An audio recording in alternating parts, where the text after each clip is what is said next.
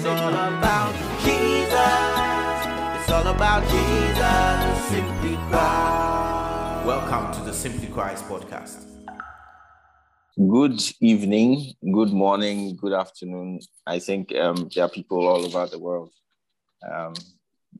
joining us this evening. We are in the evening in Ghana, so today our topic is the worship ministry, a help or a hindrance, and we have a special guest amongst us.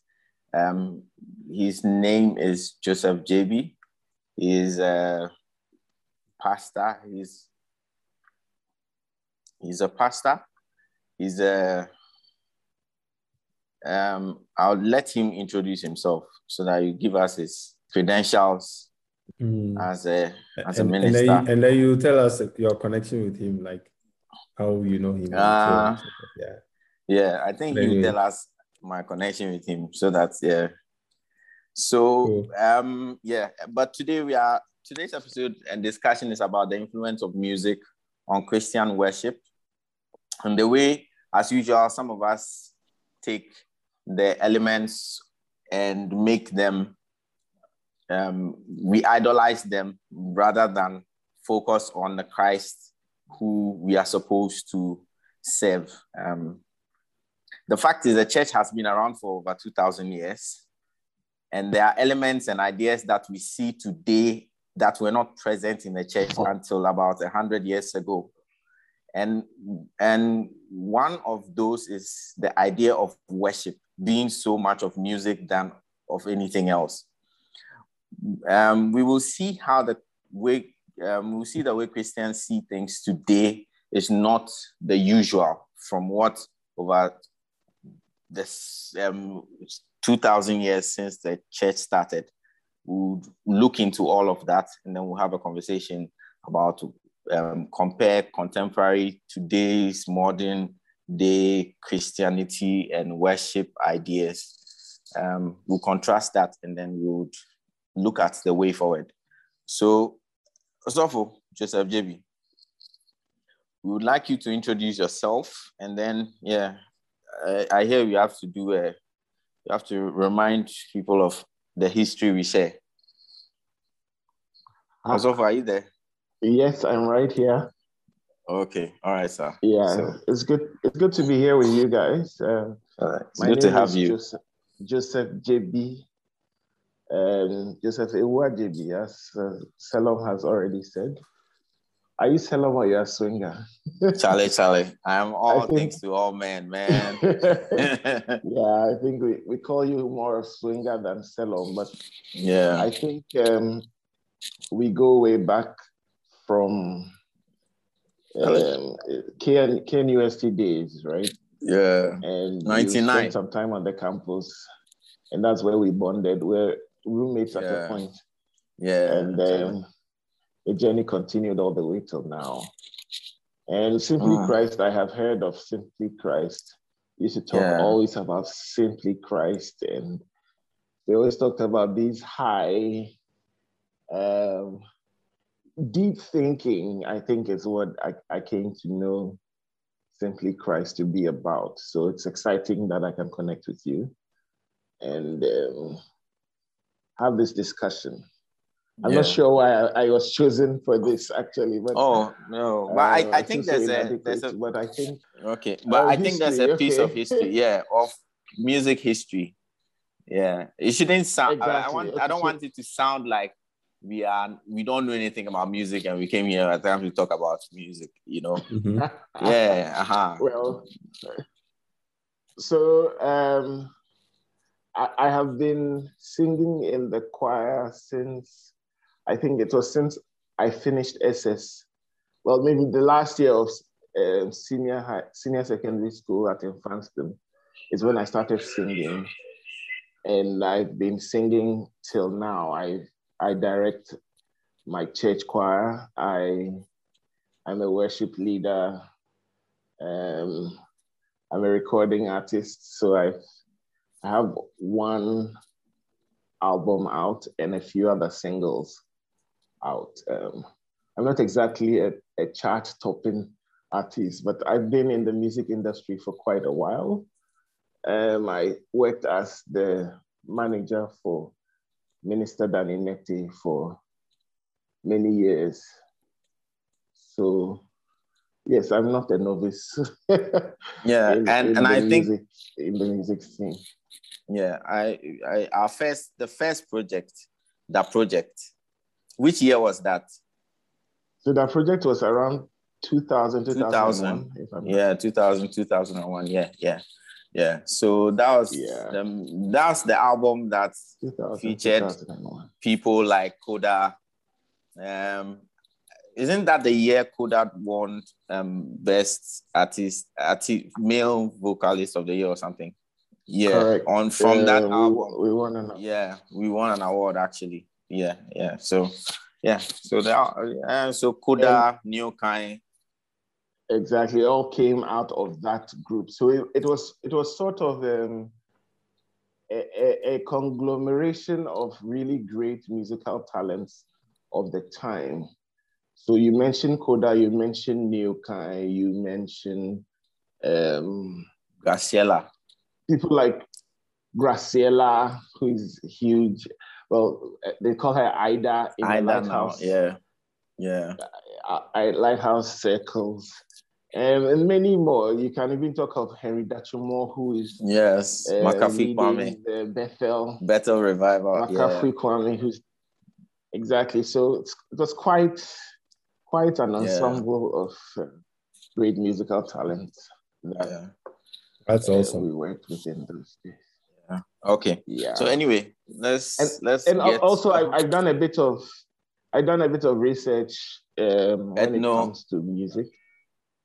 Yeah, so I did some work in ethnodoxology. Yeah. Ethnodoxology is pretty much helping people to worship using their indigenous resources, indigenous musical idiom and other things like that. And also, I did a study for my MPhil for my MTH, which is more like an MPhil for those who don't know more about theology. I did that on Joyful Way Incorporated and also Ebu White. So these are musical studies that I have done. So I'm not a novice exactly, but except that when you come to SimplyChrist, also cry Osa. That's all right. Anyway, so we should, we really are just glad to hear.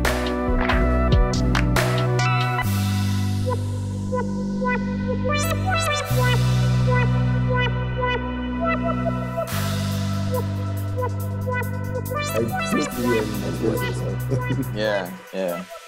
Okay. So anyway, so I think we can go ahead. Also, I think I'll ask you the very first question. We can start. We want to know, when we say worship, what is worship? When we say worship. Okay. You can give us the various options of what it means as well. Yeah.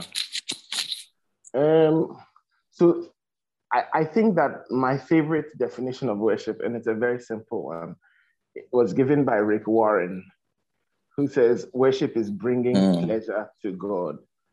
And I thought that was a brilliant summary, bringing pleasure to God. So doing things that make God smile and say, wow, that's my boy or that's my girl. Bringing pleasure to God. I think that's a great summary for it.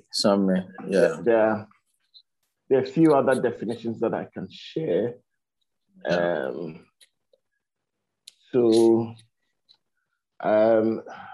tell us that the root of the word is actually from the Old English.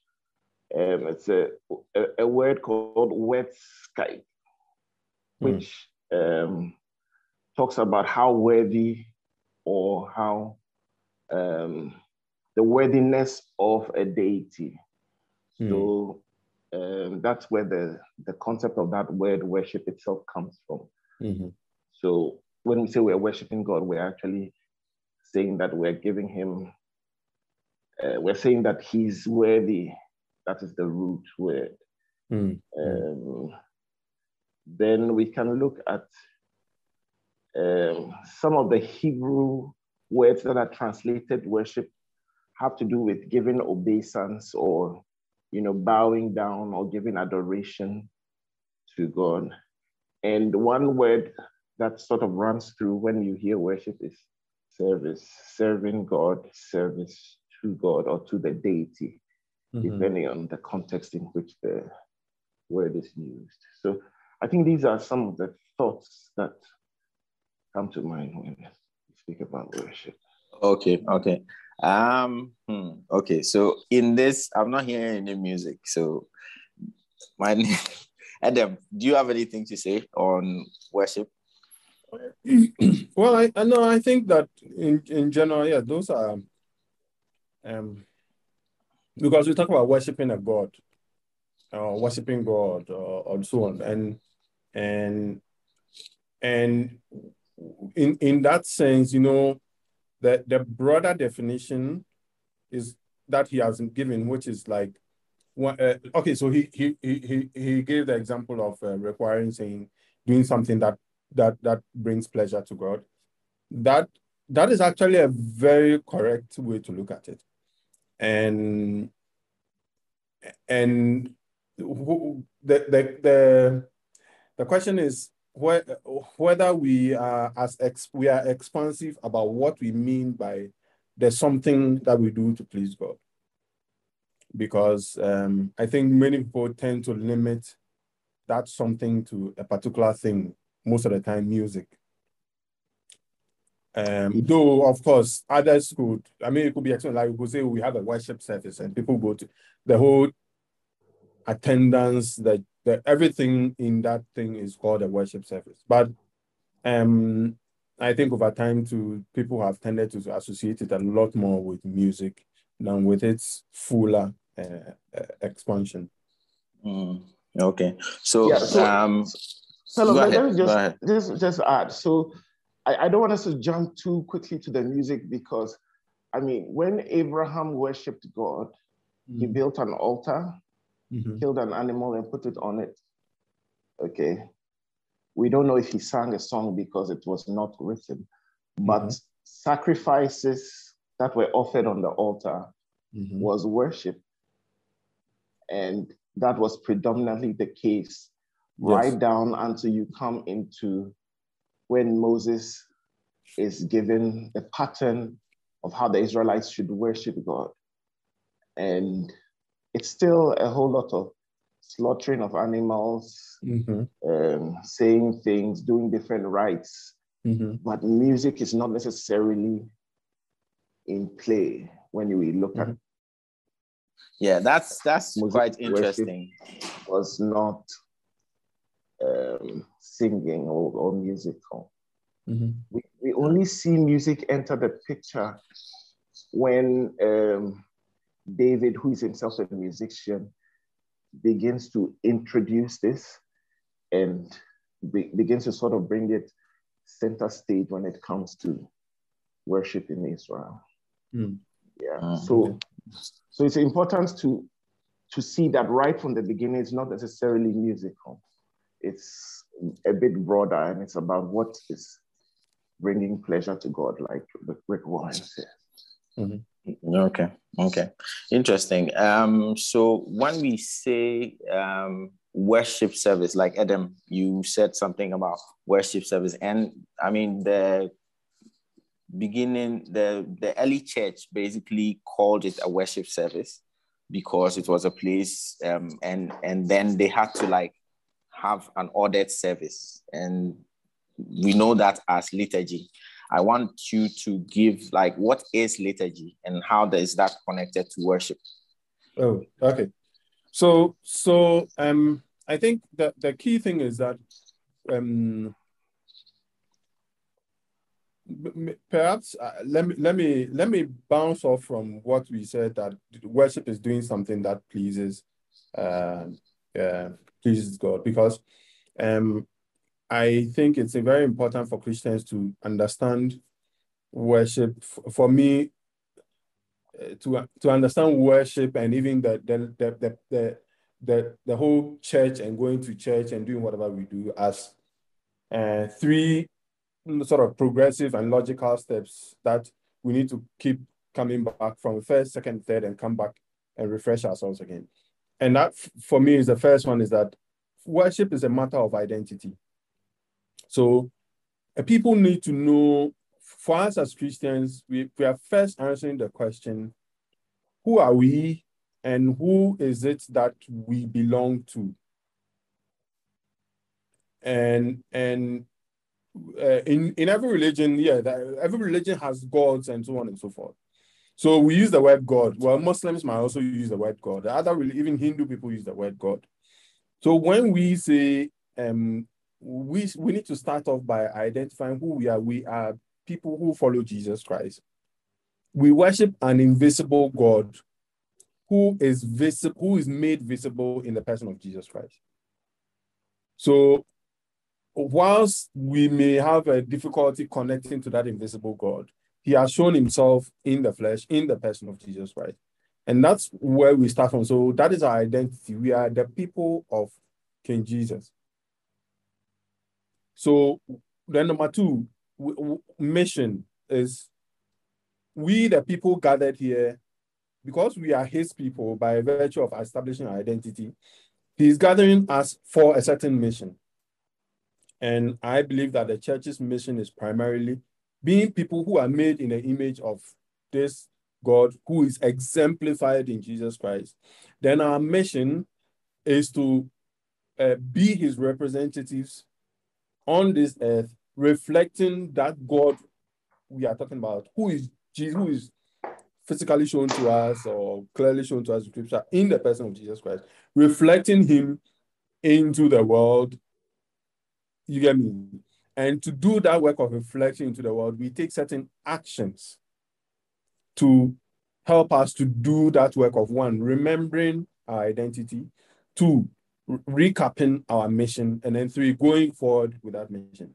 So you would see that any church they gather together. I mean, we call them the church. It's an assembly. The word ecclesia is just an assembly of people gathered on an important issue to them.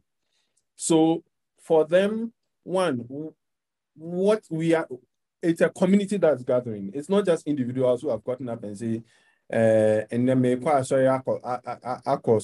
just because of what he has done for me. No, it's young Christopher, we all those of us who are a part of this community have gathered. So they gather as a community, brothers, sisters, friends, whatever, and so on. And they do the things that help them remember their identity, recap their mission, and strengthen themselves to now move forward and act on that mission. So the typical liturgy is just a big word we use to talk about the order in which we do things when Christians sort of get together. That's what we call liturgy. And you would find in studies of early Christianity that because it's almost like a family meeting that's gathering. So yes, you would start off with, they would typically start off even with food, and then they would have the wine and bread. Like every meeting, they would have wine and bread. So it's not like, well, today we have all sorts of reasons why we may not do it that often. But for them, but when you say wine and bread, you mean the communion. The communion, or what yes. what is traditionally called the Eucharist. The Eucharist, right? yeah. So it's a family. It's like friends. We gather. We sit, like you and your friends meet together. You eat and so on. It's a way to strengthen the bonds of community. But you are doing it around a particular person who is Jesus Christ, and he has specifically instructed that do this in remembrance of me. So you do it as often as you actually are gathered, so that you are establishing identity. Then two, we are all gathered here together. It's us, it's the people, and he has given us a certain mission. So our time of gathering is, yes, we will typically have a communion, we'll probably eat, then we'll read from scripture, but with a lot of focus on Jesus Christ. And then it's questions of, okay, we are disciples of Jesus Christ. So having gathered and thought about Jesus Christ, talked about him, sung about him, and sung about our mission and so on and so forth, then now we go forth, going out with, one, the remembrance of who we are in our minds, and two, the remembrance of what our mission is also in our minds, so that we go out there and live the loving life that Jesus has called us to live. So that this was like the typical, it's not, most of the time it started off with food. That one is quite interesting. I mean, when you look at the research, I like that one. It started off with food, then they would have a communion, Communion. then a few songs, and then you would have one of their Reading leaders, of the text, reading of the scripture, and Yeah. and then the idea is, okay, so because of who we are, and by establishing identity and establishing mission again, when we do these things, it's supposed to strengthen and empower us so that we then go out there and do what our mission really is about. Yeah. So that of course that has evolved over time. You know, you have the Roman Catholics having their own liturgy and the order in which they do things. We have Protestant churches also having an order in which they do things and so on. And maybe you are using the word liturgy, so some people feel uncomfortable about it. But the point is that modern churches also have an order in which they do things. Yeah. So it's not like it's old. You know, a friend of mine would say, he said he heard it before. They say, "I'm sorry, no, no," referring to Orthodox churches. Orthodox churches. Everybody has a liturgy. We can pretend we don't have an order, but we always have an order. And it's a question of maybe what reasons we have for having the order in which we have it. Okay. So liturgy is actually just the order of service, and so it's the order of the gathering. You know, I don't like to use the word service because sometimes the question, people misunderstand the order of service is the order in which we are. I don't know. Maybe that's my personal discomfort, but it's the order of the meeting because it's a meeting. You're not doing something for, like, we are not serving people outside. It's the order in which we have gathered and decided to go according to a certain rhythm. So whether it's a charismatic church, Protestant, Catholic church, Orthodox church, whatever, Anglican, they all have an order. And typically, Pastor Joe, go ahead. I just wanted to read a short passage that sort of summarizes what he said about the early church. So we remember Peter preaches, and then those who accept, this is Acts 2 from 41. Those who accepted his message were baptized. About 3,000 were added to their number that day. They devoted themselves to the apostles' teaching, to the fellowship, to the breaking of bread, and to prayer. Everyone was filled in awe, many wonders, miracles done by the apostles. All the believers were together and had everything in common. And selling their possessions and goods, they gave to everyone who had need. And then verse 46, every day they continued to meet together in the temple courts. They broke bread in their homes, and they ate together with glad, sincere hearts, praising God and enjoying the favor of all the people. And the Lord added to their number daily those who were being saved. So, I mean, I think it pretty much summarizes the key elements that their meetings. So there's a slight distinction, though. They met both in temple courts and in their homes. But all these meetings had a lot of breaking of bread and eating of meals together. And, you know, very critical. Hearts praising God. Praising God. So prayer, breaking bread, praising God, fellowship, teaching. I think these are the key elements that Adam has already spoken about. Okay. All right. And so once you establish that, then it sort of sets the tone. Of course, as things develop, like he said, things begin to change because of different factors and different cultural elements that are are happening, which I'm sure we might go into as we go on. But this is where they start from.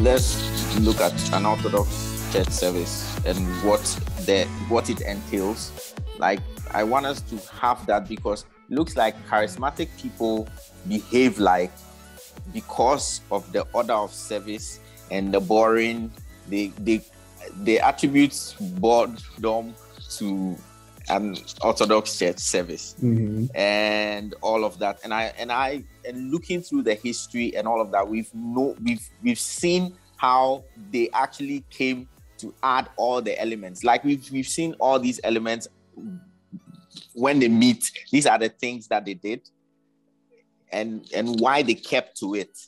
So we are not like enemies. Don't like, so that we get what unifies us together.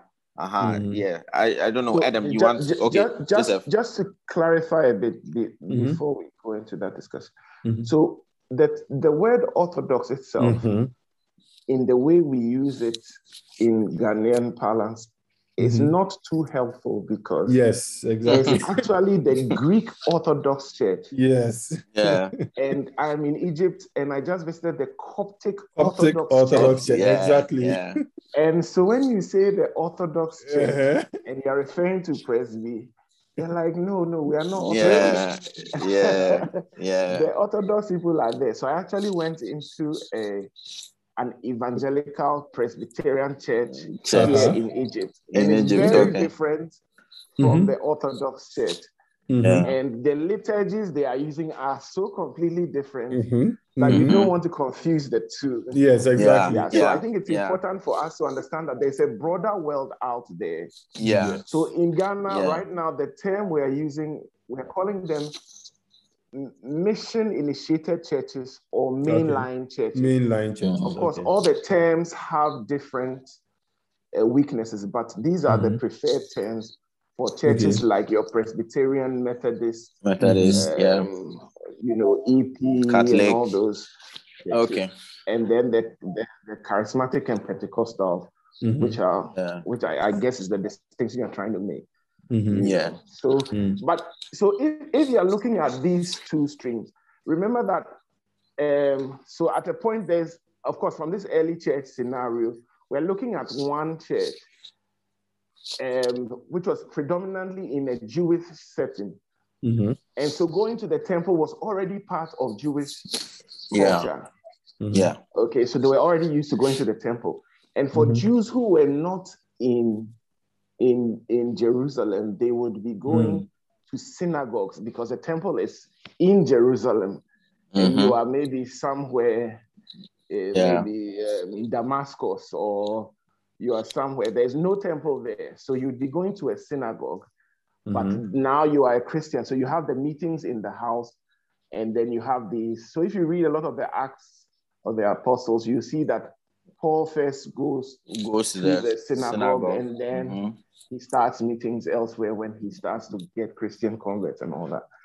So I'm just trying to trace that there's a development history, and different things happen along the line. So the church was an underground church for a long time until the 3rd century. Constantine actually makes the official religion, and that also changes some of the things they do and makes it more formal. And that is where things like liturgy now become formalized. So from then on, we begin to see a very formal high church type of liturgy, because it's a state religion, and you don't want to fool around. Get up and be giving prophecies, and this is all about the place. You know, and And you see the word liturgy itself has a root meaning that is someone performing a service on behalf of the public.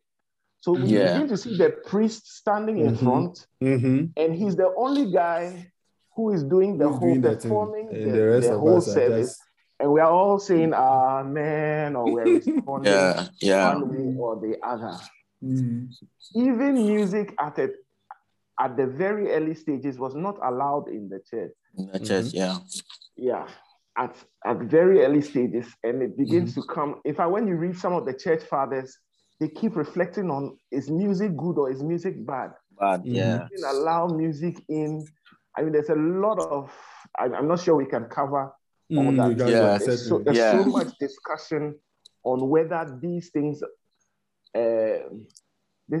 are right or wrong and lead to idolatry. And it's very similar to what we are trying to determine for our charismatic and mainline, thing. So we are seeing this development where now the priest is offering the worship, in quotes, on behalf of the people. And then the Reformation comes where it sort of tries to correct this, so that worship now is becoming a communal thing again, as we see in the early church. So one of the main issues that the Protestant Reformation had was we need to get back to the whole church giving worship to God, when we gather, instead of a few people or one person doing that. Okay. So when you come down, your Presbyterian church or your Lutheran church today, or they have descended from this Reformed sort of teaching where right from the Reformation, we've gone back to the congregational type of worship. But you still have your Roman Catholics and, like I said, Greek Orthodox and things, who are still holding on to this type of high church, where usually it's the priest who is up front, who is performing a lot of this. But of course, after Luther's Reformation, there was a counter-Reformation where the Roman Catholic Church also revised some of the things they used to do. So there's a bit more congregational singing, there's a bit more, and so there are changes that have happened over the years before we are arriving at what we are seeing now. I remember going to a Roman Catholic church in Tamale during one of my research, ethnodoxology research things. And I mean, it was beautiful. They had different indigenous instruments, different choirs, doing so many parts of the service and things like that, that people were singing and dancing. I mean, it felt very charismatic. So there have been changes over the line, and different things have sort of influenced these things. I'm not sure if I answered Singer's question. I forgot. I think what you are doing is exactly what we wanted to do. We wanted to give so we are online. I basically think that we Adam, I think maybe you can add the purpose of the gathering. So the gathering, the purpose of the gathering. I know we've stated something, but I want us to be quite solid on that as well before we move you on. see, I mean, like what Joseph J.B. recounted is very accurate, and so you see that the start where now it is the priest who is doing everything, and we are just receiving. And I mean, virtually they were like standing in Jesus Christ's feet, doing things for us. And we receiving it, being passive people, just receiving it.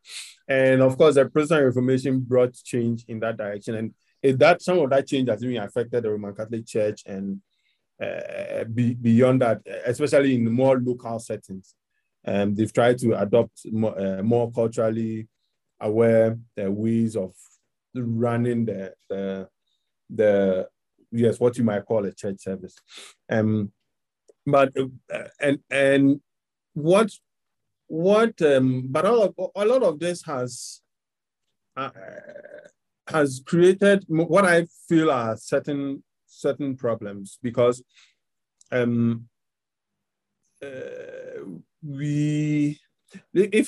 you look at the transition, and let's say you get into modern, let's say, Pentecostal charismatism, and that, yes, because of the nature of the Pentecostalism, which brought Pentecostal charismatism, basically just valuing people's ability to actively be involved in a meeting, and I mean, be participatory in it. So certainly music was an important part of that movement, and coming all the way into the charismatic line.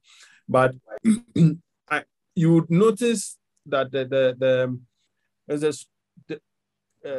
from, at least from this, charismatism came from America, and from hold on, Adam, hold on. So I want us to just like restate the purpose of, because every time they were moving, every time it was changing, it was still, people were still just trying to go back to the purpose of the gathering. Okay. Well, so like, what was the purpose of the gathering that made them still? Because I know where you are going. I feel like I get it. I haven't gotten there yet. Yeah. I get it. No, so if you are talking about the purpose of the gathering, it's funny. Like, I've had Hebrews 10:25 thrown at me so many times for not going to church. Although I do go to church, so please. But yeah, those few times when I'm like, way back in when I was being rebellious. But fundamentally, the reason for the gathering, the reason for church, the reason for everything we do is that we are followers of Jesus Christ. And so when we gather, again, we need to be going back to identity, mission, and then action. Yeah. So if we are people who are disciples of Jesus Christ and following him, then when we are gathering, I think most of these were attempts to try to go back to recapture some of what you had in the maybe the early church and times after that. But I feel the fundamental thing is we've lost the ability to use each and every opportunity as an opportunity of deepening our discipleship and our following of Jesus Christ. Yeah, I think that's the word. And that's that. If you look at a lot of our music, although there's all these changes in style, changes in, it used to be hymns, everything was boring and whatnot. And now we brought all this audacious music and whatnot. But the fundamental thing that I feel that over the years we've not been able to do a very good job of is that we are disciples of Jesus Christ. If we are doing communion, we are doing it to remind ourselves about Jesus Christ. If we are doing music, is to reinforce the primary purpose of everything we are doing in church is to reinforce this fact that it is Jesus Christ whom we are going to be obedient to and follow. So all the tools at our disposal is one of the reasons why we teach scripture is we are teaching it so that the scripture will stay in people's heads so that it will guide their lives. But music is a perfect tool to put scripture in people's heads, to shape their discipleship and their following of Jesus Christ. But I think our music has, over the years, focused more on responding to cultural needs than it has been to helping us strengthen our following of Jesus Christ. Okay. Because if the purpose, like if you look at Hebrews 10 that we were talking about, he said, let me see if I can find it. Hebrews 10. Hebrews 10:25. 25. Okay. You want to read 24, it? 25. Yes, because I want to read it. Hebrews. So it states clearly the reason why we go to church. It says, and let us consider each other carefully for the purpose of sparking love and good deeds. So I'm reading the Common English Bible. Maybe let me change it to NIV because that's It the one I doesn't like sound reading. very Christian.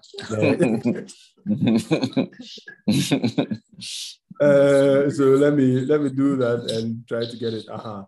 So it says here that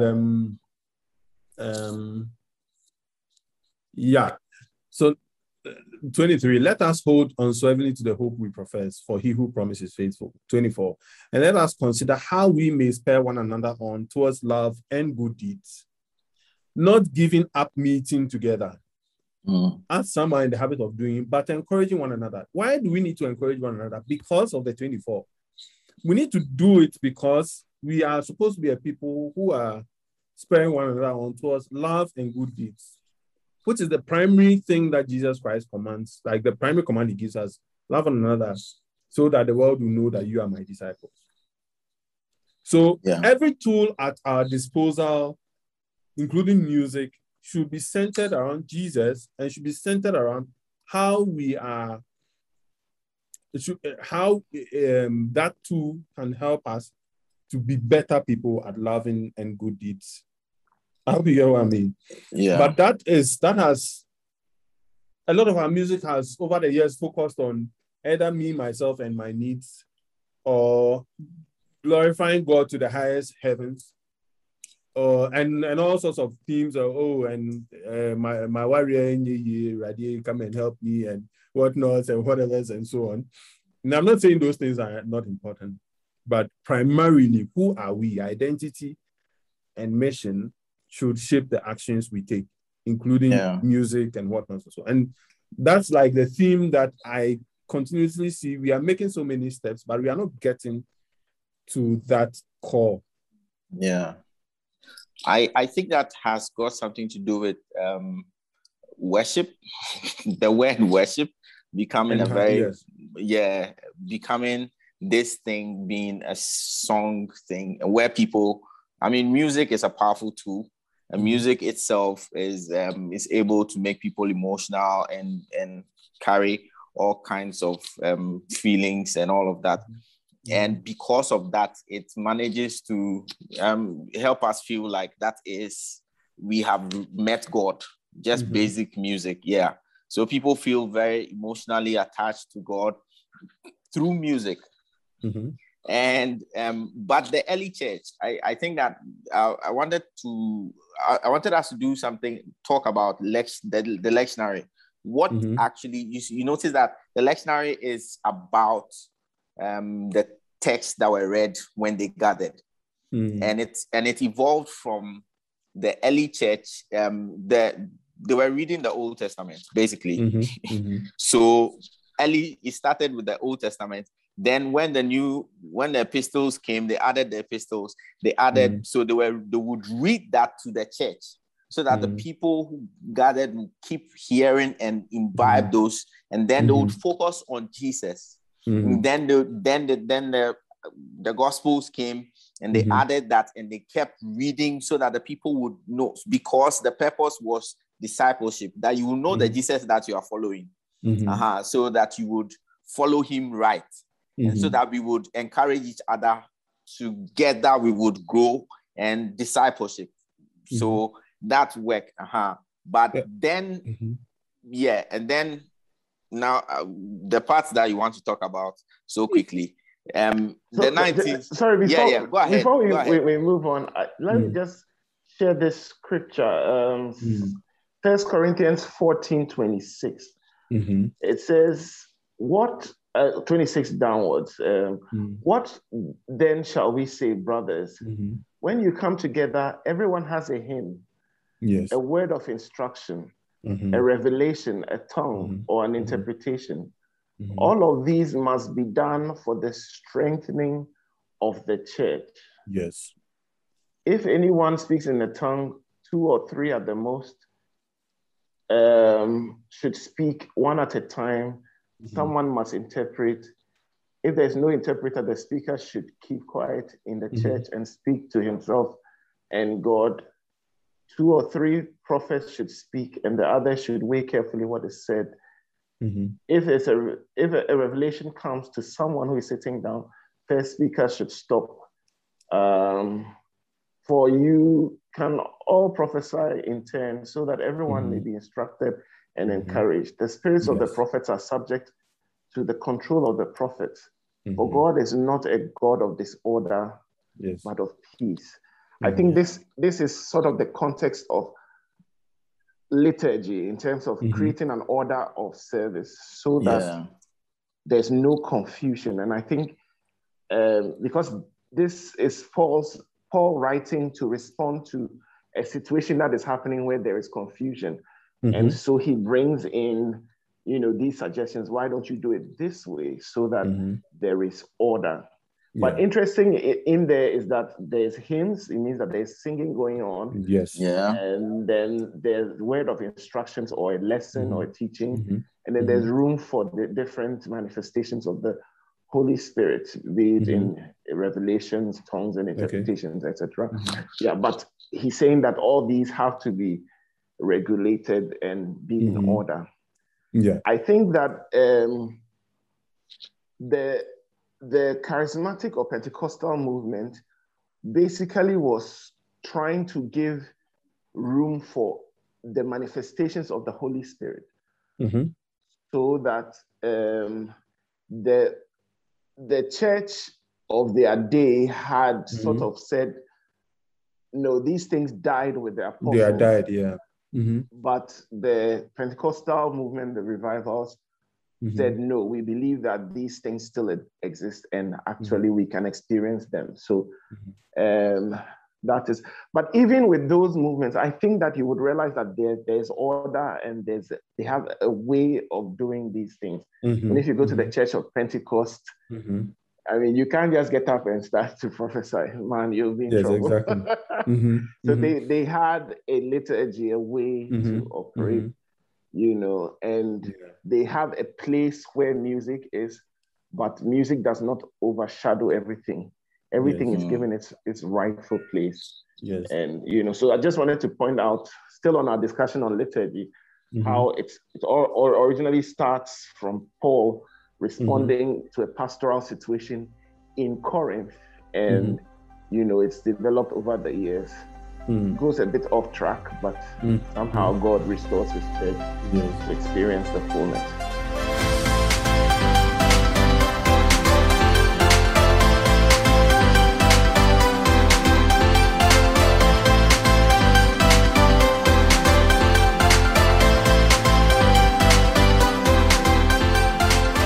There's always been, today's lectionaries are formalized. So when we say lectionaries, basically the the scriptures that are read mostly in mainline churches. Now, typically that follows sometimes they have a year-long plan. So there's what you are reading next week, what you are reading next week, and the idea is one passage from Old Testament, one passage from New Testament, and gelling it together as a way to read scripture in community and then have somebody expound on it. All right. And I obviously, the thing is, every church also, even our modern Pentecostal charismatic churches also they may have some form of quote unquote lectionary. Like I know certain churches, this month is the month of this, and the next month is the month of that, and this is the month of that. And they will typically have more or less the same verses recycling themselves over the maybe the year or whatever. All right. So certainly, some people may have it as a less formalized thing than others. But at the end of the day, I think the question is, in what role is music playing in this? And typically, like if you look at the evolution of our music, it raises a lot of questions. So the music we so apart from the music we sing in church, also you would find, or the music that has originated from church also. You find that we are also bringing in music from musicians, gospel musicians or Christian musicians or so on, who believe they have a gift and who are using that to then create music. And sometimes we pick some of those and bring them into the church to sing and so on. And Solomon, I don't know if that's where you want us to go, but that is a conversation that we certainly need to have. Yeah, I wanted us to go to the 1960s, where at least we should all know that the guitar was never used in church. It was not a normal instrument for church services until the 60s. Mm-hmm. So and there was a movement that actually caused that to happen.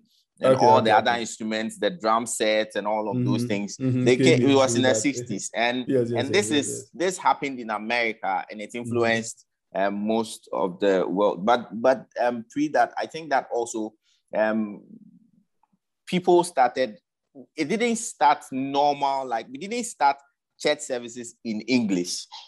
Even if when it came into, people were still reading in the the church language, which they thought was the church language before it came. So it was step by step that people got into reading into English, changing them, all these, the language change, the culture, accepting all of these things. And then we had the 1960s happen. I don't know whether you want to tell about the Jesus movement. Pastor Joe. No, so I just wanted to fill in a bit. So the part of the Protestant Reformation was that the priest was performing the mass in Latin. And the guy is sitting in a German church. He speaks German.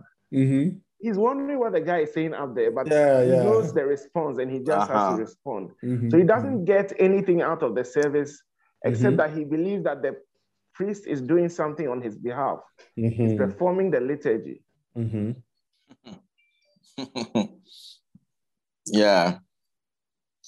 I think it's into German. Now, immediately you put it into German, and I'm like, okay, I'm a German musician, and I read a verse. Obviously, a song is going to come to me because that's what I do. So along with that Reformation comes songs that are composed by the church. Luther himself was a great composer. He wrote a lot of songs. Many of these, so this movement starts in other countries as well. Zwingli, all these others, Calvin. So all these bring in a revolution in church music. So you have songs in local dialects being composed. Okay. Now, the coming of these Protestant churches into Africa, of course, the Roman Catholics came here before them. But of course, they were doing their service in the same old ways, Latin. So they didn't resonate much with the local I think they were primarily serving their own constituents, which is most.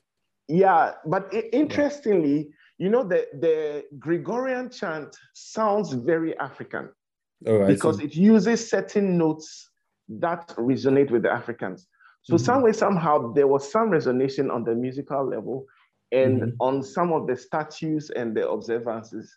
So later, historians have discovered some, they call them syncretistic cults that revolved around this in the Elmina area from the Roman Catholic thing. But it's really the Protestants who begin to make more inroads and they begin to translate their music into vernacular. Now, when that happens, so the one that fascinates me is the story of the Methodist Church, the Wesleyan Methodist.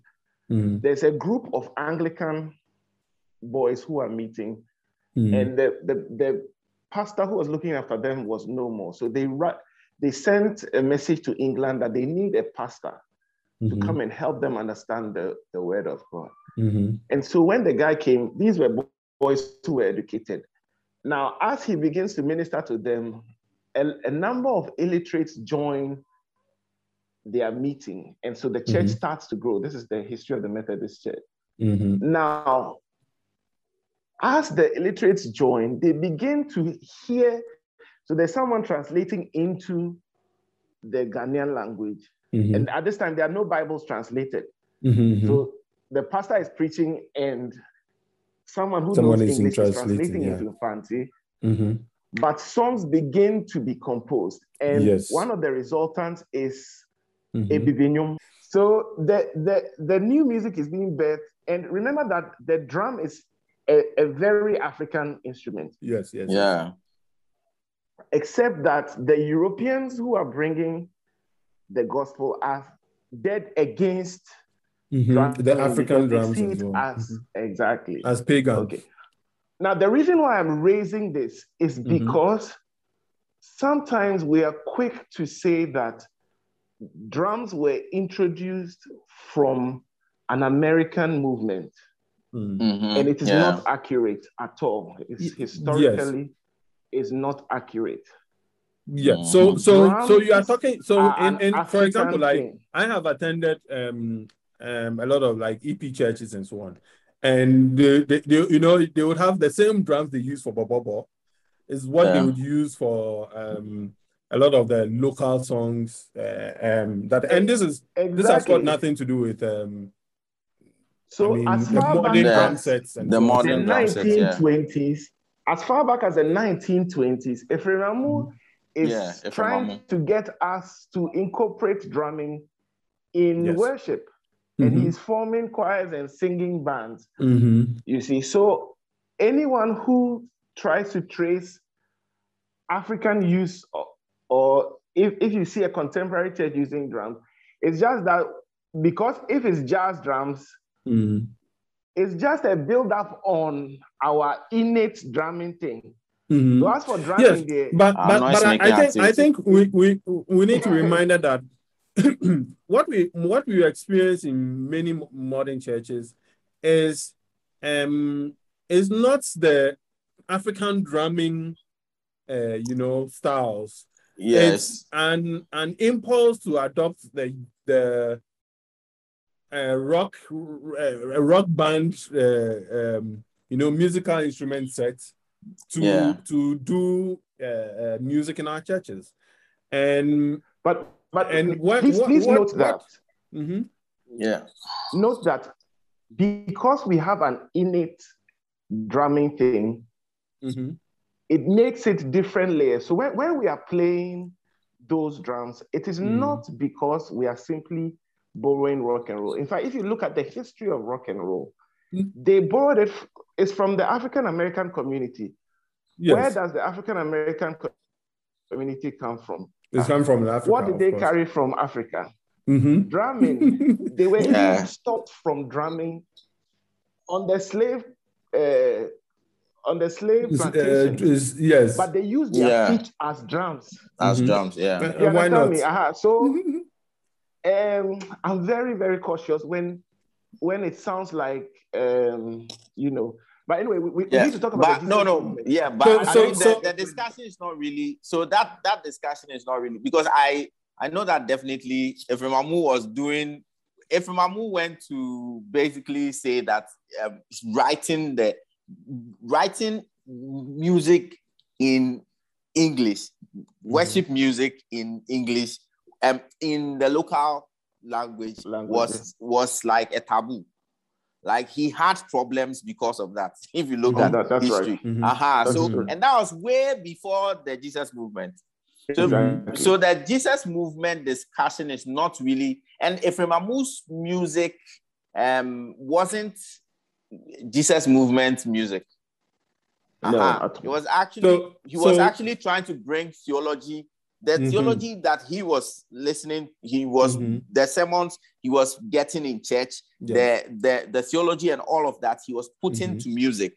And that's a very important thing that we need to remember, because you give the example of I mean, music from John Calvin, music from, the leaders of the Reformation, Martin Luther and so on, even John Wesley and Charles Wesley and whatever. Now you get the sense that these are people who, yes, by virtue of their music now being done in their own language, they are now crafting songs that helps to recap what their faith is about, so that it becomes something that the church then sings as a way to, again, praise God and whatever. But if you look at the words in there, it's about the what Jesus has done for them and all that. So it's a recapitulation of their theology. Correct. Which they find a way to put into music and into music using the vernacular, not using Latin, as the Roman Catholic Church. And so obviously it's the same thing that someone like Efemamu was also trying to do here. It's like, well, this is what we believe about the Christian faith. And so I should be able to express that in tree, tree or whatever, and airway and whatnot.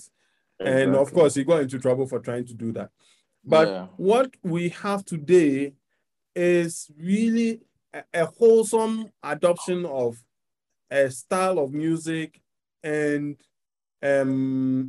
which has very, very shallow theological underpinnings, which work towards, which tap more into people's cultural leanings and people's wants and desires more Adam, than it is about their let's faith. talk about the Jesus movement. Let's talk about the Jesus movement. This is important because the Jesus movement is important because in the 60s is when rock and roll, they say what, drug, sex, and rock and roll. So the sexual revolution in America, and people were being rebellious and coming up with different forms of music, which enable them to express that rebellion. And you have people who, in reaction to that, also come up with sort of like people who had become also Christians, but were not so happy with like the boring ways in which church does its stuff. And some of them were like hippies and,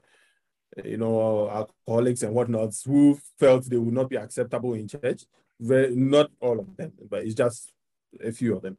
But therefore, they came up with, they took the music of their times and then they took the musical styles of their times and tried to create music out of them. Music that would express their connection to their newfound faith, which is what many people do. I mean, we come up with music to express the faith that we have. But because this was, you would see that this, over time, people, I mean, a lot of this music was very simple, very, very emotional music. Some of it was really deep, but some of it was also very shallow and on the face. But you would realize that over time, like some of these songs became popular. So churches began to sort of change to adopt these styles, because like things like electric guitars and whatnot were not the ways our churches used to worship before. And I mean, I'm not talking even about Ghana, I'm talking about abroad. But because of the advent of especially charismatism, bringing along these forms of music, but that has now become more or less the standard way in which everybody else feels music needs to be done. So people doing the drums and whatever, so it's like, it's our village thing now. You haven't stopped that thing. Like, we need a bass guitar, we need some electric doing some wild things, and we need a keyboard, and then we need all that. But the problem is, what I'm seeing as a fundamental problem with this approach to music is that it lacks, because of its focus is more on connecting people emotionally to the faith that they have. It tends to not focus on why we actually are Christians. It tends to focus more on, and let's not forget, this is a time when we are also getting people like evangelical Christianity and modern Christianity is transitioning more from a community thing to an individual faith that you alone have. And so, again, our music becomes less and less communal and more individual. And then over time, you have the music now being something that can be practiced totally outside the church, because you would find that a lot of music in the church all the way to 19th century, even to the 20th century, is music that the church itself comes up with. It may not be, always it's typically individuals within the church who come up with a song, and then the church, it's a song that lives within the particular, maybe local church, and then it begins to grow on its own, maybe outside the local church. But now you have people adopting a professional approach to music, trying to create music out there for the church to use, whether we are doing the work of asking ourselves if this music is actually sound theologically. It's not about the style. It can be like rock and roll, it can be agbaja, it can be anything. Like, hey, we are expressing who God is to us. But the message that we are carrying, fundamentally, as I mentioned before, is it really reminding us of our identity? Is it reminding us of our mission? And is it encouraging us towards action? Because we are so enamored by its emotional appeal and, it sings to my needs. But let's look at Jesus. He says, "Comes to me, all you who are weary and burdened, and I'll give you rest. Take up my yoke and learn from me, for I am humble." All right. So the point is, you come to him not with what you want. You come to him on his own terms. You come and you are weary and you're whatever, but Jesus is telling you that you come and you will take up my yoke and you will learn from me. And by learning from me, you may realize that what you think you need is just actually something you wanted. I, Jesus, know what it is good for you. I am the model human. I'm the human one. That's what the Son of Man. So I am calling you people as disciples to come and learn from me. You may think like Peter said, "Lord, no, you want to go to your death. We don't want that. No." And Jesus says, "No, get away from me, you Satan." So Peter thinks he knows what he needs, but Jesus is telling him, "No, that's not what you need. I am on a mission to bring salvation to all of you. You think this is what you need, but that's not what you need." So the point is, our music may be about, like, people have come up with all sorts of adopted styles and whatnot, and I don't have a problem with styles. But we've gotten to that point where commercializing Christian music, and then we come back and come to the church and we tell the church that, God has revealed this music to me. So you must take it because it is a revelation that God has given to me. And you have to accept it like that. No, we don't have to accept your music as it is. Because we have 2,000 years of Christianity. And it is the church that was coming up with its own music. So you, in the last 100 years, cannot now come and dictate to us how we should receive your music. I hope you get me. There is a purpose for the gathering of the community, and every tool we have, including music, must work towards strengthening that purpose.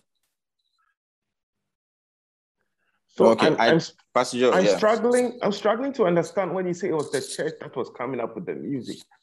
Sorry, my internet is not the best, but yes, okay. So individuals in the church are gifted with musical ability. Yeah. And part of that gifting and the fact that the Holy Spirit lives within us means that he inspires us in different ways. Yes. So people, some say, I slept, I had a dream, this song was playing.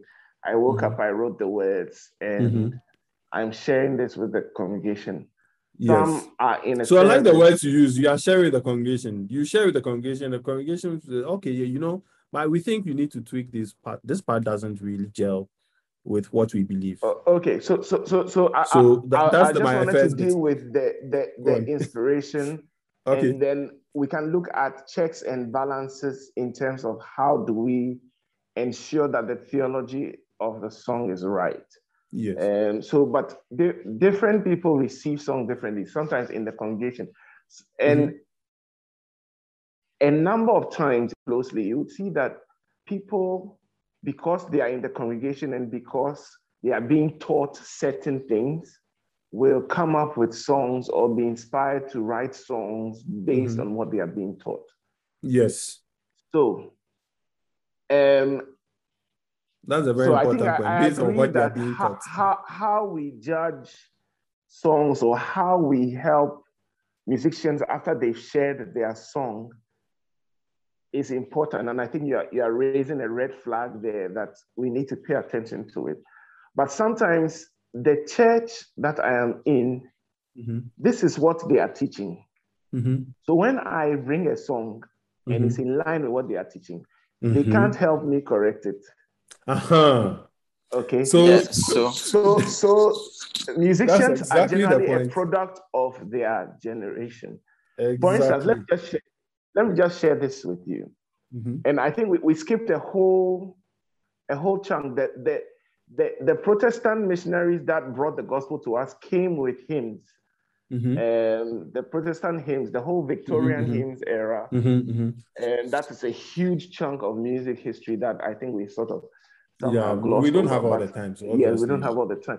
But so now, when you look at some of those hymns, very great hymns have been written in those times. But if you look at some of those hymns, you will see very interesting, very questionable ones too. Exactly, because they are products of their generation or their time or whatever, you know. But which means that, you see, if we believe music is a tool that is supposed to help us express our faith, then we must also be a people who are continuously evaluating music, not just accepting it anyhow, and not just accepting it because it's John Calvin who wrote it for us. Exactly. Like, I believe the same way that we want people to be able to remember scripture, because he said we read scripture to people so that it helps to stick, so that they will use it to live their lives. Music, you are walking about, and Shatawale's song just pops in my head, and I start singing it. You know, and like, but I don't really want the prayer meeting. Oh, Charlie. So you get me. So music is such an important tool for communicating the way we want people to be Christians, and we should and unless we don't care about discipleship, unless we don't care about making people Christ-like. If our churches actually care about making their members Christ-like, then they need to be extremely picky about music and have the same level of scrutiny to it as they do to sermons and whatnot and all. Yeah, but so what I'm suggesting is that maybe it goes slightly beyond the local church to make a wider body as to how we help musicians. We have tried to create what we call the Christian Music Association of Ghana, where we are saying to other musicians, hey, why don't you just bring your song? And don't bring it when you've already gone to the studio and you are almost... Yeah, but that will not work. Because we have a culture which says, today, you see, part of this is a culture thing. Christian leaders get up and say, God told me this, and then they come and stand on the pulpit, and then they say whatever they are saying, and you do not have a right to question them. You hear me? So somebody else who can say, well, I received this. Why should I bring it to some Christian music group for them to check this? No. You've created a culture that people receive what they've received, and nobody has a right to question them. How are you going to tell the musician that for them, when they receive some inspiration from God, they should also bring it for it to be questioned or for it to be improved? It's not really about questioning. It's about this is the gift that God has given you. God is trying to tell us something. Let's work on it and make it something that we all can own. That's what we are trying to say. But that will only work if we have a culture already that says that it's not okay for Sopho to just come and stand on the pulpit and say whatever he wants and we take it like that. We develop a culture where we, even learning from scripture is collaborative. If we do that, then we can apply the same thing to musicians. But if you have an organization that's like, bring your music before us, they won't do it.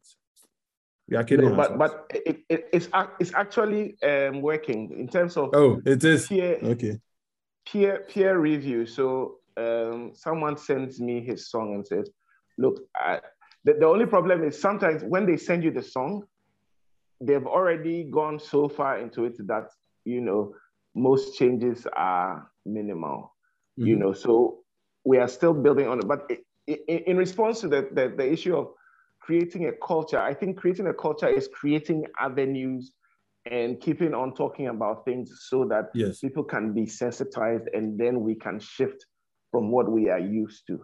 Yeah. Okay. And also building bridges, because sometimes, they hear Edem and they're like that, oh, Edem, won't fit now, also there, but if they hear Pastor Joe, and Pastor Joe is already having a relationship with them, then it might be easier for them to come along and things like that. That's true. So that is the concept we are working with. Yeah. But you are right. We need to look closer at the theology of our music. But if you look, we've come a long way, really. We've come a long way. I mean, from was it Tabitha Kum and oops, sorry. We've come a long way, and we still have some way to go. But I think that a lot of the music and the lyrics, we've come a long way. Yeah, that's fair point. So one of the things that I would like to see more within our churches is that we should encourage the habit of song writing within church. Like we should, again, it's culture, and create a culture where we can write. Like today, we decide not to do a sermon. Let's take a passage of scripture that really teaches us about Jesus, and let's try to create a song out of it. And that process is the process of collaboration, helps us to break down a lot of barriers, a lot of inability to speak to one another on a lot of issues. So, like, fundamentally, people within churches should feel free to be able to say, I was inspired to put down these words in song. And what do you bring it to their local churches and say, what do you guys think of this? How can we improve this? How can we, so that the church, our local churches begin to own music and create music and do the theological work of helping to correct some of the teachings within the music. I think that in addition to that, like, people are, maybe I might be too critical of our gospel musicians and so on, but because we don't find room in our churches for an expression of our gifts, a lot of the time we want the gifts to achieve some commercial success. So the focus is how I can be, successful gospel musician out there. That gives me legitimacy. I feel that's true. It's a difficult thing to say, but it has to be said. Like, Christian music is simply music that helps the church to do the work of discipleship. Like, that's fundamental. We are Christians. We are trying to be Christ-like. That's what we are about. So, as much as possible, Christian music is about how the church can use music to help recap and what about what we are about, who we are, what our mission is, and to encourage us in that direction. So, Charlie. So Okay. while agreeing with you, I just want to.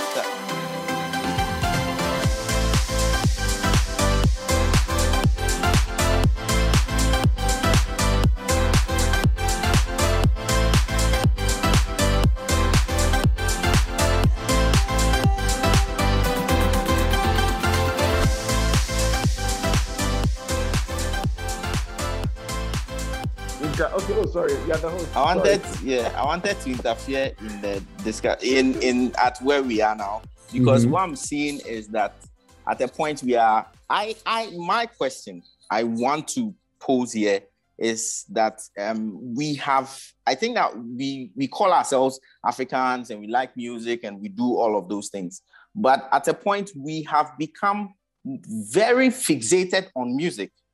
That music is so important that the most important things that will actually teach us so that we can come up with good, teaching us the word of God and getting the most important parts of it, the discipleship part, is not music matter. You understand? I feel like it's not music matter. The music is a tool. It's not the tool. It is one of the tools. So, but we have come up with a culture of it being the most important thing. Like people don't pray, and the only thing they do is play music in their gospel music in their car, and they have had a spiritual time with God. And to add to that, you see, sometimes even the language we use around music, like, as we do them, then God's Spirit descends, and all this language around music. And which then puts all the focus on the one who is standing at the front. And we are going back to the Roman Catholic system, where the one at the front is the one doing the whole thing for us. We are putting the emphasis again on, we are creating a celebrity culture where the one standing in the front is the one who is trying to draw God down for us. And you look at the language we use to even promote our music, worship events and whatnot. This is like, and God is going to the Spirit is going to descend and whatnot, and all this emotional language of I don't know, they are almost becoming a comfort. Yeah. Another thing I want to I want us to draw attention to is the fact that I don't see relationships built on feelings being the ones that last long. Relationships based on musical feelings or musical people, and that's the kind of generation we have now, where it's like people's relationship is based on the music they are listening to, the gospel music. If they don't listen to gospel music, it means God hasn't come. Like if you go to church and the speakers are off and there is no music playing, it means that the church is boring. Let's go home. Let's find a church with good music. Yeah. And so yes, we use that now as a criteria now, to judge which church you should go to. Yeah, and the church, and I'm saying this because it is not just a Ghanaian phenomenon. It is going on everywhere. Such is global, so much that the money we spend on getting music into our church, getting so much so that we can even get employ people who are not Christians to come and play the music for us in the church. And when they finish, they go back to whatever, because the music is very critical. And it's the music for Beyond Point. Yes, for Beyond Point. Yeah, and I've been to you go to the north, you go to other places where it's a village. They don't have instruments. They gather to have church. You mean God doesn't show up there? You understand? Like musicians and I hear you. Yeah. I was leading praise in a bougie church in East Cantonment, and then God moves me all the way to a church in Sodom and Gomorrah. I don't know if you know where Sodom and Gomorrah is. Where we had no instruments. There was not even a mic. And I'm supposed to lead worship here. And in fact, all my English songs don't work there. So I had to do G and all that. And I think for me, that was like a paradigm shift or a check on me to say, hey, you've been more or less idolizing music, rather than God being placed at the center. So it was sort of like a reset button for me. And I think that many of our musicians especially are caught up in this. Yes. Where, I mean, I was so sensitive to the music that one wrong bass note can throw me off gear in my worship. Exactly. You know, but with that reset button, I think that God helped me to unlearn some of those things and to appreciate that it's about Him and not about the music. So there's a friend who we're speaking to, not on this call, but a friend of mine was saying that, like, she has a terrible voice, but she loves singing. And and they are a small church now, so they don't have a lot of people to lead music. So that gives her the opportunity to still get on the mic and lead anyway. And sometimes it goes all wrong. And it's like, well, so people are not happy when she is standing in front, but actually she wants to sing. Yes, God is not. God is not bothered about her voice. He seems to be bothered about that. But I think among musicians, it's a problem because, I mean, being a musician myself, you go and sit there and you hear the thing. And me, I actually, that lesson came like earlier on. So I stopped going to programs and everybody's like, why don't you come to programs and things? I'm like, nah, I'm just not interested, because you go and sit down and you can't even enjoy the music. You can't even enjoy the gathering because the focus is because you are hearing the quality notes on the music. And that's that's the problem with the commercialization of music. The commercialization of music, if you want to make music, we have Andrew Crouch, Crystal Louise, Mary McKee, blah, blah, blah. All these people came out with music and they made albums and put them on the chart. They were going on the charts and all of that. And now the generation now is like, we need to make music like that. Meanwhile, that kind of music, somebody said this thing, which is quite interesting. He said that the commodification and the commercialization of music, of gospel music, is like it's like what Judas did when he kissed Jesus. He was kissing Jesus, but he was betraying him for 30 pieces of silver. Do you understand? So it's like we are coming and we claim we are worshiping God, and we call ourselves ministers of God, and the aim is to make money. And it's to make a living. It's to make a living, it's to make money. And then we call if you call me, I don't mind that you're a musician and you are making money. It's not like there's nothing wrong with it. But to get the balance is the most difficult thing. If you're a secular musician, and then you come to church and you come and play for church, because you're a Christian, you come to church, you play music for the church, you write songs for the church, and the church uses it, and you don't even get recognition for it. I applaud you.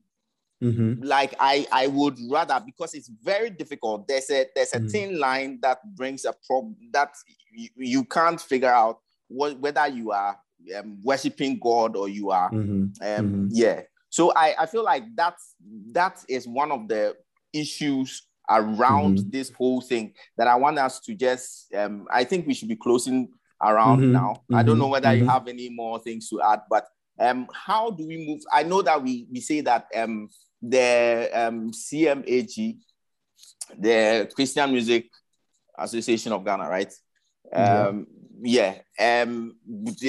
team is, the point is to get people to, but I feel like even the CMAG is full of musicians. Yes, and musicians who are pastors, who maybe are pastors. Like there are pastors who have churches, and they are so interested in music that they still do the whole idolatry of music. The whole purpose is to follow music so much that Even it doesn't matter if you've met a musician, a gospel musician who is proud and arrogant and doesn't show anything Christ-like. We still want him because his music brings the crowd. And these are some of the things. Like, why is music so important? You get me? Like, why are we so bent on music being the tool? I feel like if we were listening to the lectionary, if we said, okay, when you come to church, we want to make sure that you get the story of Jesus right, that we read the gospel that for you every single day. When you come to us, when there are so many options of things to do so that you get Jesus, because there are many Christians who don't even know Jesus. They have no idea who Jesus is. Yeah. So go ahead. So the thing is, I'm going to answer that by saying that the problem has been the challenge has been that with almost every generation of church, we want to make something into some sort of idol. Even the lectionaries and whatnot that we are talking about. Like, essentially, we need to I'm still coming back to my identity and mission and then action. Who are we? We are people who follow Jesus Christ. We are a people who worship an invisible God who has been made visible in the person of Jesus Christ. What is our mission? Our mission is to obey and follow this Jesus Christ and to call other people to that life of following and obeying. So what are we then to do? Then it's like, okay, we need this practice and that practice and that practice and this music as well to support these three things of identity, mission, and identity and mission. So for me, then, our churches need to do a better job of appreciating the songwriting, because it's not musical, it's songwriting.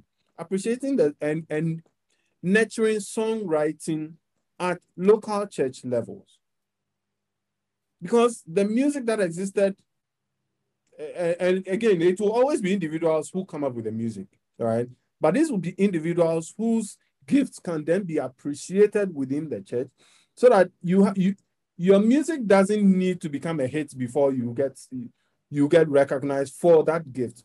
Your church community already loves the song and it's moving, and before you realize, your next branch is also singing that song. Your next branch, you can live your life as a mechanical engineer who went to study this and then did what. Music can be a hobby to you. You are creating music, the church is using it. You have another whole like self-sustaining job already. So you don't feel like you need to go and do and become the hit musician before your gift is recognized. Your gift is already being recognized in the church. So it's because for many of our churches, we do not understand. We are talking about gifts that God has given us. We need to let these gifts be exercised within our local churches and find ways to nurture it so that people can exercise these gifts without feeling that they need to live based on those gifts. And they can do it freely. They can do it collaboratively. They can bring it forward. Others can chip in. Let's improve here. Let's do this. Let's do that. And it's got nothing to do with their egos. You get me? It's got nothing to do with how perfect they are. It's got nothing like we run a home church. In my home church, we have so many songs we've written. And Charlie, the voices that are singing the songs or even created the songs, master what voices now. Well, you're correct. But it's not about the voice. It's about the yes, you've heard some before, Charlie. It's about what the song is communicating. And we sing them as a way to help us refresh, remind, this is why we are Christians. So in that way, music can be driven by songwriters who are inspired by the Spirit to bring their gifts to the church. Then the church can do all if you have instruments, then Charlie will lift it to the highest levels. But if you have ordinary instruments, we'll play it to the ordinary instruments. No. I hope you get me. So that for me, that will feel like a threat to the industry that has been created called gospel music and blah blah and so on. I don't think if something so. has become quite an idol on its own, maybe it needs to question itself. But me, that's my point.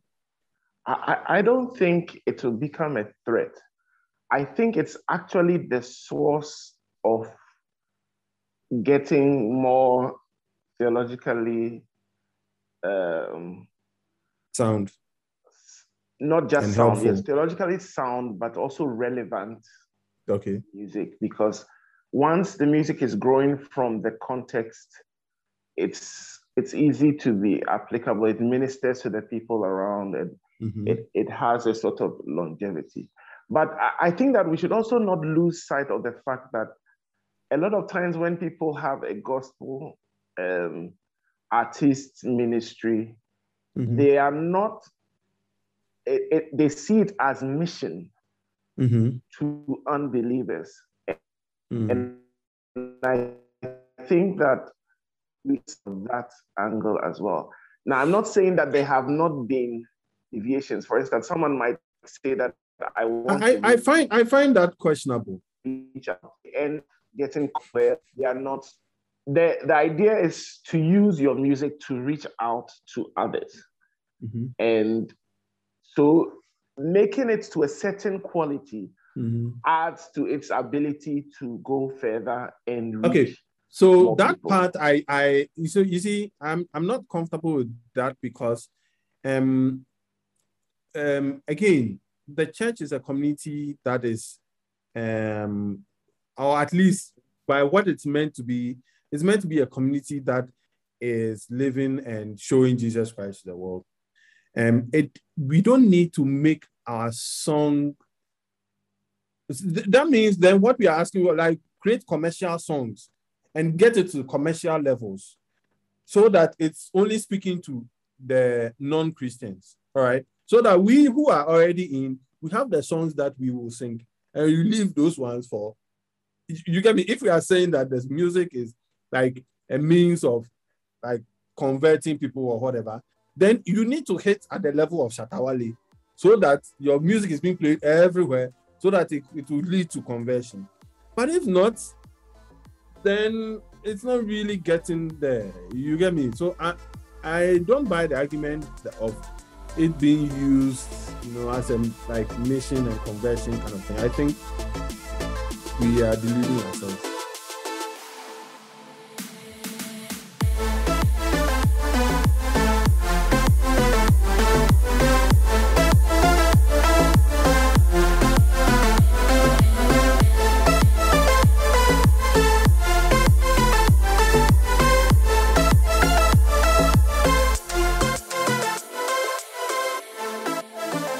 Anyway, please, I think that we have exceeded the time so far, and I think and one thing we are going to do is definitely get onto a podcast itself and continue the conversation there later on. Okay. But I mean, for me, if you say right now, people say I'm anti-music or something like that, but I feel like but I feel like if it is so sentimental and all of that.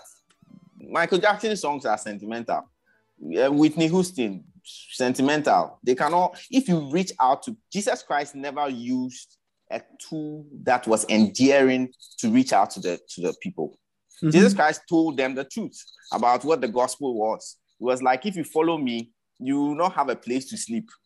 But we want to use nice things, and it shows that, and the quality of people we get is and you see, the quality of the Christian life that the Christian that we get by that is affected by. And the truth is, if we who are if we who are the people who are actually seriously coming to Jesus for Jesus' sake and understanding the pain and the struggle and all the things that we are coming for, if we lived a life that was pleasing and was right and followed Jesus like we have to, we will not need to be like Constantine loved the church because of that characteristic. and wanted the church, now changed the whole thing, made it a religion.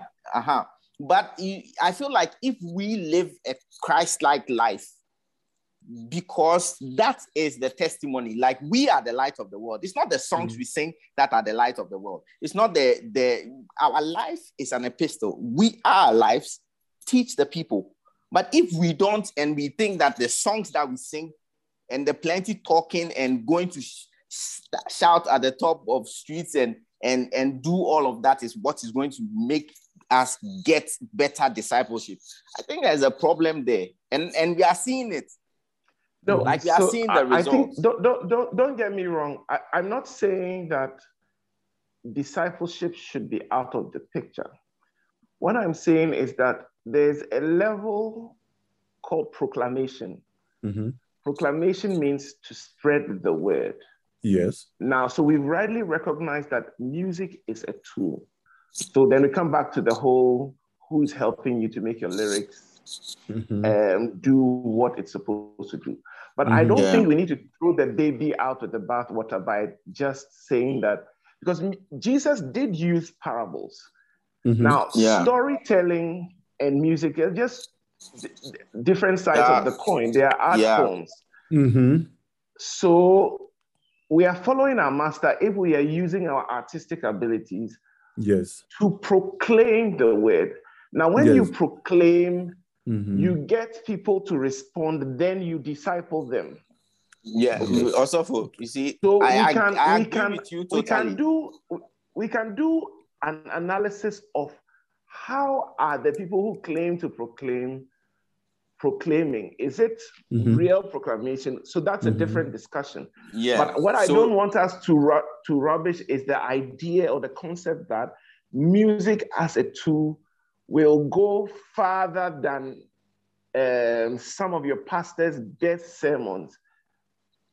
And so if you had put the gospel in that song, it will be heard in a corner where the sermon will not be heard. So granted, this is granted, but look at the huge chunk of songs that come out of the gospel music in Ghana and tell me how many of them you would actually say contain the gospel.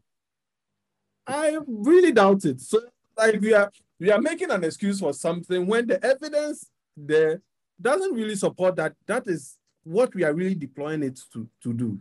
You get me? So we are out of time. We are out of time. Anyway, I'm okay. It's not saying that we can't throw music out. We are not saying throw music out. It will not go but and Jesus Christ didn't use parables, sweetened things to bring people. When he said parables, he gave them the truth. So the tool that we are using, we should use it. If we tell people in the song, like if come to Jesus on if a Mamu song, there's an Mamu song, Esrom Miele. Esrom Miele means that we are learning him. Jesus. We are learning him.